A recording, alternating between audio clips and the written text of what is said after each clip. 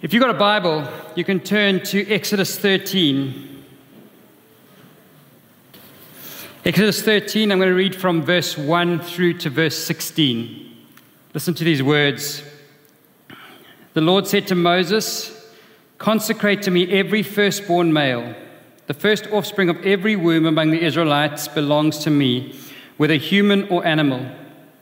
Then Moses said to the people, "Commemorate this day, the day you came out of Egypt, out of the land of slavery, because the Lord brought you out of it with a mighty hand. Eat nothing containing yeast. Today in the month of Aviv, you are leaving. When the Lord brings you out into the land of the Canaanites, the Hittites, Amorites, Hivites, and Jebusites, the land he swore to your ancestors to give you, a land flowing with milk and honey, you are to observe this ceremony in this month. For 7 days you are to eat bread made without yeast, and on the seventh day hold a festival to the Lord. Eat unleavened bread during those 7 days.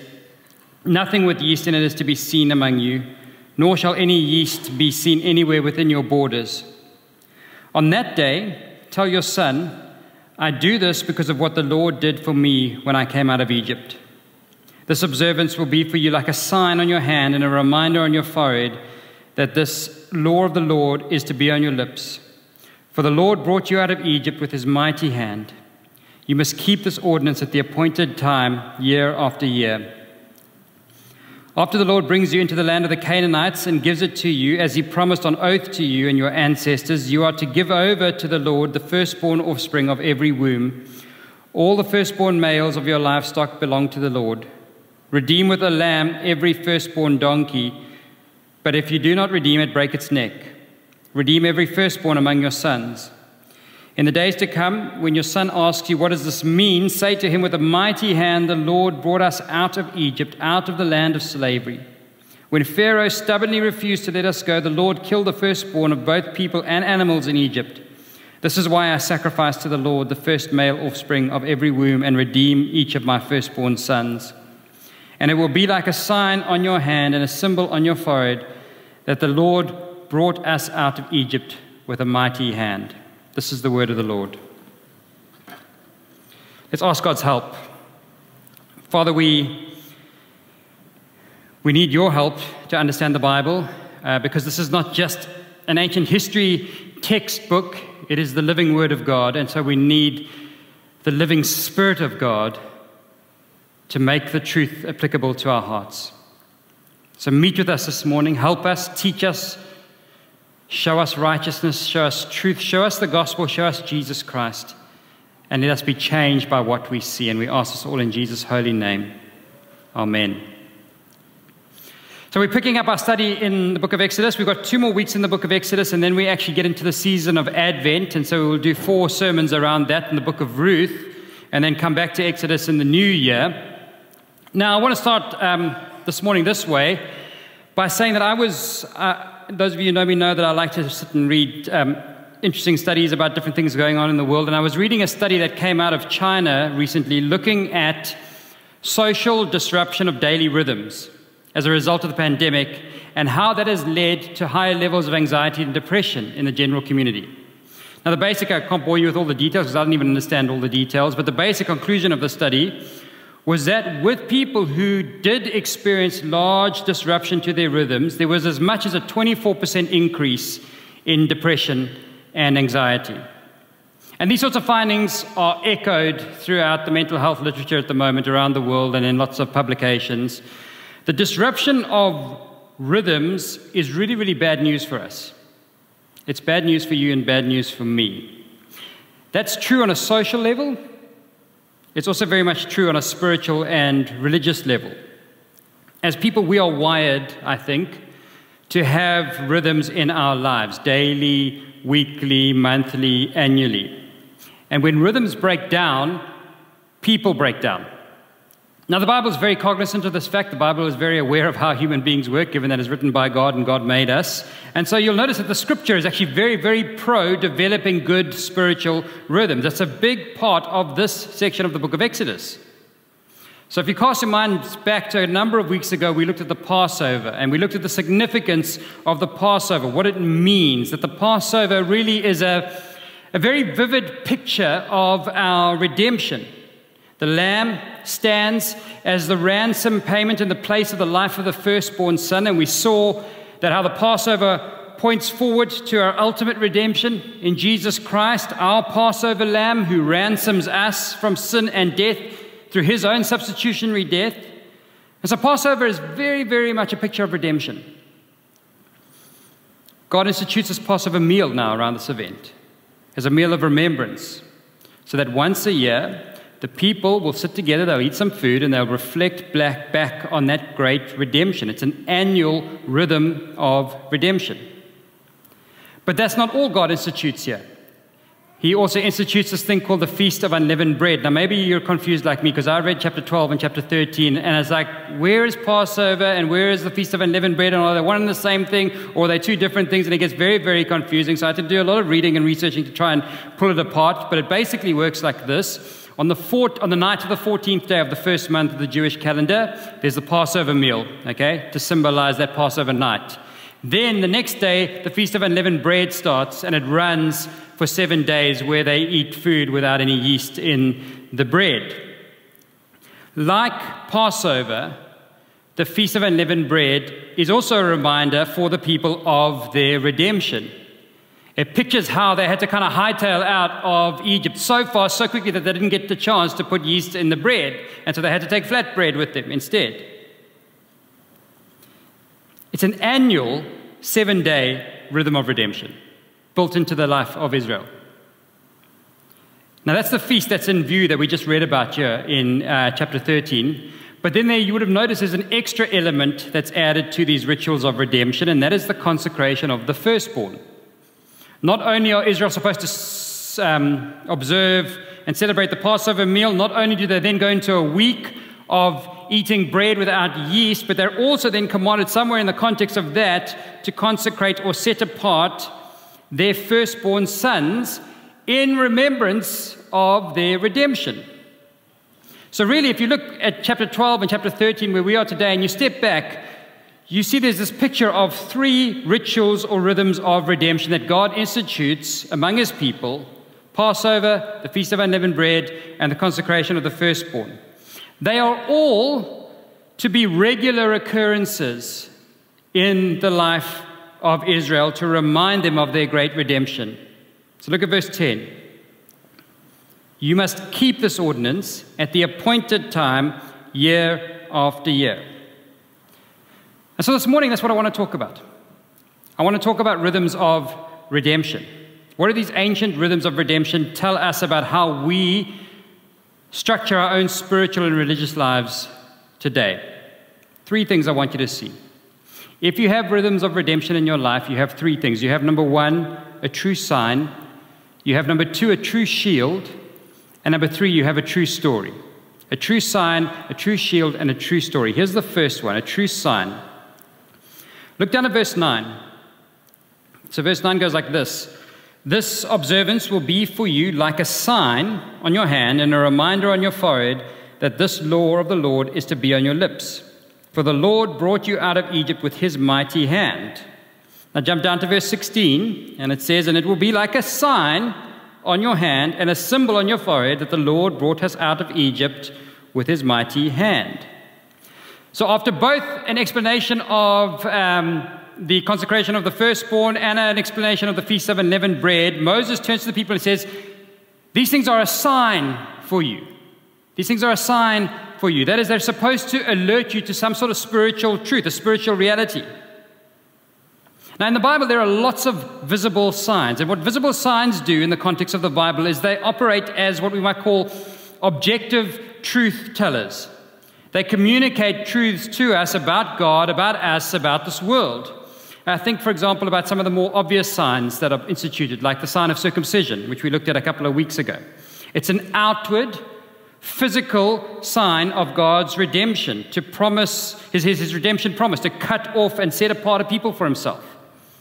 Think about in the New Testament, think about baptism, the sign of baptism. It's an outward, physical sign of what God does for us in the gospel. He washes us clean. He takes away our sin.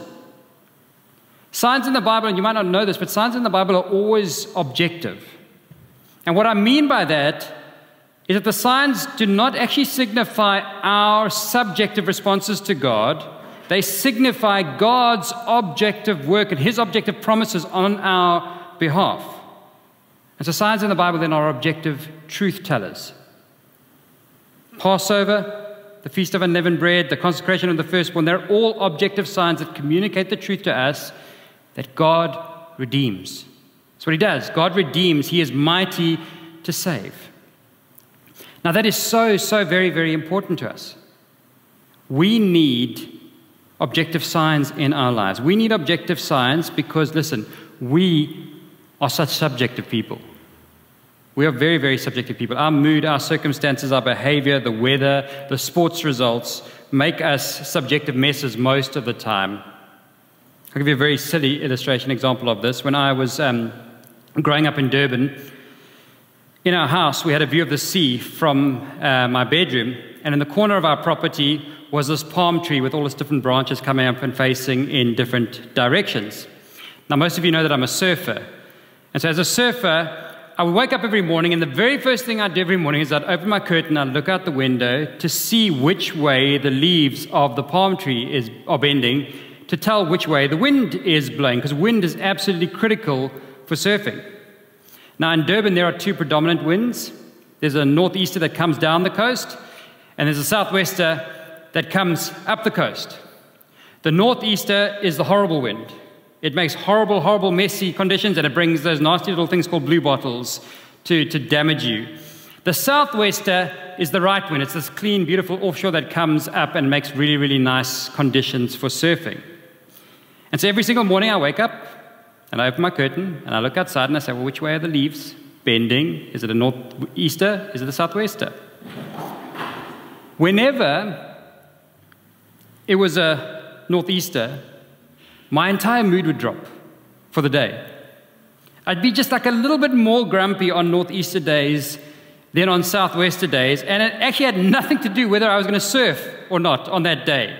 Just knowing that the waves were bad made me a little bit more irritable, a little bit more grumpy.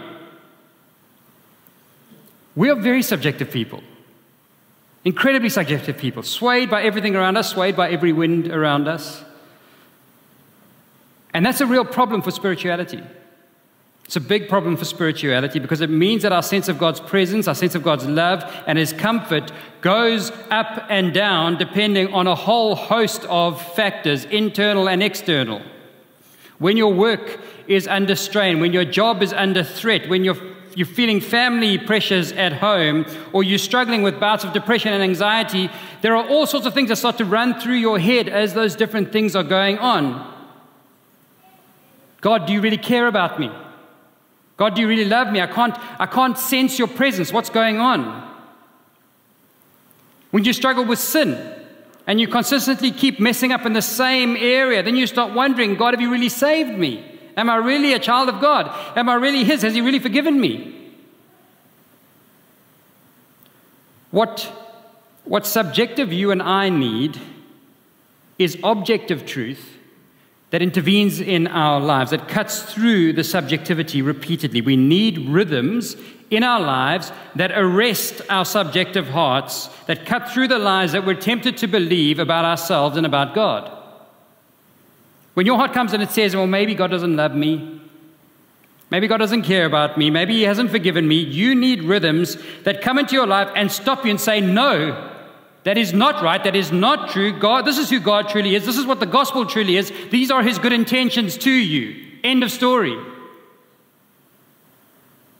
You need the weekly rhythm of worship, for example, where we come together and we sing the objective truths of the gospel. We pray the objective truths of the gospel. We preach the objective truths of the gospel. We eat the bread and we drink the wine, the objective signs of the gospel. The weekly rhythm of Lord's Day worship is almost like a ice cold shower on a person who's woken up in the morning all groggy and they can't even tell what day of the week it is. That shower just strips away the fog and there's clarity. Okay, this is what's really going on. Friends, subjective you and I will not survive in our faith without redemption, rhythms of redemption. that the Bible calls us to. And there are a bunch of them in the New Testament for us. Things like baptism and communion, the obvious ones. Things like Lord's Day worship. Things like consistent private prayer and Bible reading. There's a growing trend among professing Christians, and the pandemic has placed this trend on steroids. And that's an understatement. But there's a trend for Christians to create kind of very organic, unstructured, flexible versions of the faith, where the rhythms of redemption become optional extras based on how you feel. So maybe this Sunday, look, I just don't feel like dealing with people. I'm tired. I've had a long week. So I'm just going to watch a sermon online. That's what I'm going to do. In fact, why even do it on Sunday, because I can listen to my favorite internet preacher on a podcast on the way to work in the morning, in the middle of the week, so I can kill two birds with one stone. Why do it on Sunday? Do we really have to gather at worship on Sunday, every Sunday? Can't we just be a bit more flexible around that? Friends, I want to be deathly, deathly serious with you. I think that sort of self-designed spirituality that flexes around your own subjective experiences and desires week to week will actually kill your faith in the long term.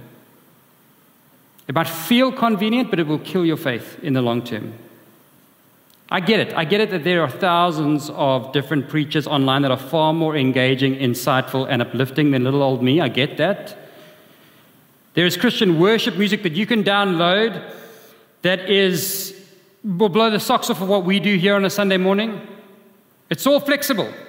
It's available to you in whatever format that you want it, when you want it, when it best fits in with your schedule and your life plans. But here's the thing. What happens when you lose your job? What happens when your closest friend betrays you? What happens when you're desperately sad and lonely? What happens when you feel like God has abandoned you? What happens when you're angry with God for how things are turning out in your life? Are you then going to sign on to your favorite preacher's podcast? You're going to have the internal will to drive yourself to those sorts of things in that moment? Who or what is going to motivate and drive you back to the objective truths of the gospel? The objective promises of God. But if you have the redemptive rhythm of Lord's Day worship locked into your weekly rhythm, in the same way brushing your teeth should be locked into your daily rhythm, then you have access to something very, very powerful, very, very transformative. You have objective truth repeatedly breaking into your subjective world, repeatedly telling you that God is God and He's got this. You might not feel like it now, but God has got this. How can you know for sure? Well, because every single Sunday, like clockwork, you eat that bread and you drink that wine and you remember that Christ spilt His very blood to redeem you. So how can you possibly then doubt that He's not watching over your every other moment? I've noticed a very peculiar thing with Christians when it comes to the communion table sometimes, is we put out the communion table and then I notice a person who's been going to church for a long time doesn't take it. And I'm like, why are you not taking it? I didn't feel spiritually close to God, so I didn't take it this Sunday. That's exactly the point of communion. That He will come in and say, I know you feel far from me. I know you feel like I'm distant from you. I know this stuff is going on in your life, but here is the objective truth and the objective reality of what I've done for you in Jesus Christ. Here is the blood. Here is the broken body. Feast of it and know that I am totally and utterly committed to you. The only reason you shouldn't partake in communion is if you're not a Christian or you have something against a brother or sister in the Lord. Those are the only biblical reasons. Every other time, you should get up and take communion so that that objective truth arrests you in your unbelief, in your confusion, and says, this is who God is and this is what He's done for you in the gospel. God has given us redemptive rhythms to stand as objective signs to His very good gospel promises to us. You dismiss them at your spiritual and emotional peril. Secondly, if you have redemptive rhythms in your life, then you have a true shield. So look down at verse 4. Verse 4 says, today in the month of Aviv, you are leaving. When the Lord brings you into the land of the Canaanites, the Hittites, the Amorites, the Hivites, and the Jebusites, the land he swore to your ancestors to give you, a land flowing with milk and honey, you are to observe this ceremony in this month. Now skip down to verse 11. After the Lord brings you into the land of the Canaanites and gives it to you, as he promised on oath to you and your ancestors, you are to give over to the Lord the first offspring of every womb. Twice it is stressed that Israel are to practice these rhythms of redemption when they get into the land. When they get into the land of the Canaanites and all the other parasites, all the other people groups, nobody laughed at that one. Jeepers. Tough crowd. All the other people groups who don't worship God. All the other people groups who don't worship God. People groups of unbelief. That's who they are. Not only are these rhythms of redemption there to help you on a personal spiritual level to stay anchored in the objective truths of God, but they are there to protect you and to shield you against the unbelief that is around you. Friends, I don't think I need to tell you this, but we are very, very easily shaped by the culture around us. I know we like to all think that we are like these super smart, autonomous beings who make up our own minds about the world through a combination of kind of pure rationalism and reason, but that is actually nonsense. You know that and I know that. We are all very communally shaped beings, communally shaped by the culture and the influences of the communities around us. And we swim in a very, very secular culture right now, here in the city of Cape Town. By God's common grace, there are a great many things that are beautiful in the secular culture around us. Things we can celebrate, things that we can enjoy. And so we are not Amish or monastic, whereby we just kind of withdraw from the culture into this Christian holy huddle. We all hang out and burn Harry Potter books together. We're not that kind of a church. But we still do recognize that at the heart of the secular culture is a worldview that says Jesus isn't Lord, Jesus isn't King. At its heart is still a culture of unbelief. And so to the extent that we're shaped by it, it is still a threat to belief in the God of the Bible. Think about this. There are so many complex, emotionally charged conversations going on in the culture right now around things like gender, sex, justice, money, power, politics. How do you know if your thinking around those complex issues is being shaped more by God or more by the prevailing culture? Because we live in this culture, and we must live in this culture, but because we live in the land of the Canaanites and the Hittites and the Amorites and the Hivites and the Jebusites, because we live in that land, we are being massively influenced by the Canaanites and the Hittites and the Amorites and the Hivites and the Jebusites. And without regular, consistent rhythms of redemption, that secular influence will be total in its shaping how we think about ourselves and about this world. It just will. That's what's going to happen. The practice of regular, consistent rhythms of redemption shields us against the negative impact of the secular culture. Friends, in 15 plus years of pastoral ministry, when I observe people beginning to adopt unbiblical views on key issues or embrace unbiblical behaviors or patterns, it almost always comes hand in hand with patchy attendance at worship or patchy engagement with spiritual disciplines like consistent Bible reading and prayer. Now you say, well, that's my anecdotal evidence, but there's actually a lot of hard social science data to back this up. So try this one on. People who attend worship services more frequently are less likely to divorce, less likely to engage in sex outside of marriage, more likely to be generous with their finances, giving away actually far more than their wealth to the poor or to charities or to NGOs than their secular counterparts or even other Christians who attend worship infrequently. There's a mountain of data on this. The rhythms of redemption are a shield. And if you lower your shield, the secular arrows get in. They pierce right through, and one day you're going to wake up and you're going to realize that you don't have a faith that makes a substantial difference to your life or to the lives of others. One day you're going to realize there's no observable difference between you and the Canaanites. You need consistent rhythms of redemption in your life to shield you against unbelief. Now, lastly, if you have rhythms of redemption, then you have a true story to tell. You have a true story to pass on. So go back to verse 4, and this is something I'm going to read all the way to verse 8, but listen to how this section ends. So Moses says, "Today in the month of Aviv, you are leaving. When the Lord brings you into the land of the Canaanites, Hittites, Amorites, Hivites, and Jebusites, the land he swore to your ancestors to give you, a land flowing with milk and honey, you are to observe this ceremony in this month. For 7 days eat bread made with yeast, and on the seventh day hold a festival to the Lord. Eat unleavened bread during those 7 days. Nothing with yeast in it is to be seen among you, nor shall any yeast be seen anywhere within your borders." Now listen here. "On that day tell your son, I do this because of what the Lord did for me when I came out of Egypt." Further down, verse 14. Same thing. "In days to come, when your son asks you, 'What does this mean?' say to him, 'With a mighty hand the Lord brought us out of Egypt, out of the land of slavery.'" Why are the Israelites supposed to practice these rituals? To observe these feasts, these rhythms of redemption? It's to pass the story of God's redemption on to the next generation.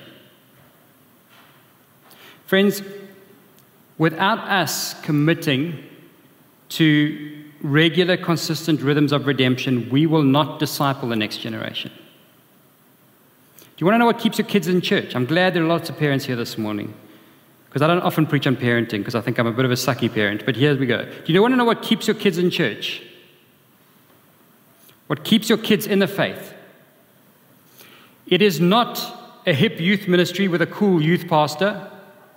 It is not a fantastic children's program on Sunday mornings, or a pumping Bible class or something on a Friday night.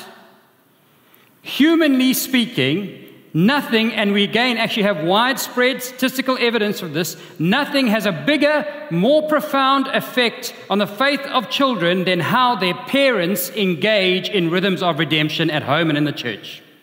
Absolutely nothing. It's not even close. What keeps your kids in the faith is them seeing you going Sunday after Sunday, lifting up your voice in song, bowing your head in prayer, listening attentively to the word of God being preached, confessing your sins with earnestness, eating the bread, drinking the wine with deep conviction. And then when they say, "Mommy, Daddy, why do we do this every single Sunday?" you reply with these words, "With a mighty hand, the Lord brought us out of Egypt, out of the land of slavery. With a mighty hand, through the blood of Jesus, the Lord brought us out of the slavery of sin and death." You want your kids to believe in the gospel? The true story of the gospel? The best thing that you can do is repeatedly engage in the rhythms of redemption that tell them that true story of the gospel over and over and over and over and over again. For some bizarre reason, people in evangelical churches seem to think that repetition is bad for faith, that it makes faith and church stale, and so we have to kind of keep innovating, we have to keep everything fresh, we have to keep everything novel. And yet the funny thing is that outside of the church, we all believe that practice makes perfect, so then why wouldn't that be the same for faith? James K.A. Smith is a Christian philosopher in North America, a very smart guy. He writes a lot about Christian formation. And he says this. He says, quite simply, there is no formation without repetition. There is no habituation without being immersed in a practice over and over again. So it is precisely our allergy to repetition in worship that has undercut the counterformative power of Christian worship. Because all kinds of secular liturgies shamelessly affirm the good of repetition. We've let the devil, so to speak, have all the repetition. And we, as liturgical animals, are only too happy to find our rhythms in such repetition. Unless Christian worship eschews the cult of novelty and embraces the good of faithful repetition, we will constantly be ceding habituation to secular liturgies. You think bringing your children week after week to this repetitive ritual that we call church is going to dull their faith, make them bored? I want to tell you that I think you are deeply, deeply mistaken. A family committed to the regular rhythms of redemption is far, far more powerful in the preservation of the faith than any youth or children's ministry ever will be. And maybe you're sitting here this morning and you're not a parent. And you're thinking, well, how does this apply to me? Well, I want to tell you, you might not be a parent in the strict biological sense of the word, but we are all spiritual family here according to the Bible. And so the children in this church are your spiritual children, and you have a spiritual responsibility to them. I remember hearing the son of the well-known pastor Timothy Keller speaking. I can't remember what the exact context was that I heard him in, but it really stuck out to me. His name's Michael Keller. He's actually one of the pastors of Redeemer now today, after his father retired. And Michael Keller said he thinks that one of the reasons he is a Christian today, having grown up in a very secular place like New York City at the time that he did, one of the reasons he thinks he's a Christian today is because Redeemer didn't have a youth ministry when he was there. Redeemer didn't have a youth ministry, but what they had was they had all these young professionals in this church who were passionate about Jesus. Lawyers, doctors, artists, all sorts of creatives coming week in, week out to worship Jesus, which is an incredibly countercultural thing in a secular place like New York City. And he looked up at these people and said, I want to be like that. I want to be like those people. Maybe you're a married couple without children. Maybe you're single and without children. But you can all be mothers and fathers to these children through the regular engagement of Rhythms of Redemption. When you pitch up to church week in and week out and you sound out that story of redemption to these little ones who are watching you. That's why we keep our kids in as long as we can until the sermon, because my preaching might be the one thing that kind of dulls stuff for them, and then we bring them back in again. And we've mainly got smaller kids, so those of you who are getting slightly older kids, look out for this, because we're probably going to cut off the age by which we want to take kids out pretty early on and get them back in here for that exact same reason. Because they're watching us. They're learning from us. And they're going to do what we do. Let me close with this. Look at verse 9. This observance will be for you like a sign on your hand and a reminder on your forehead that this law of the Lord is to be on your lips. For the Lord brought you out of Egypt with his mighty hand. This verse, and others like it in the Torah, in the first 5 books of the Bible, became the basis for the Jewish practice of tying little leather boxes to the wrists and to the forehead that contained little scripts of the Old Testament law of Moses, what we might today call phylacteries.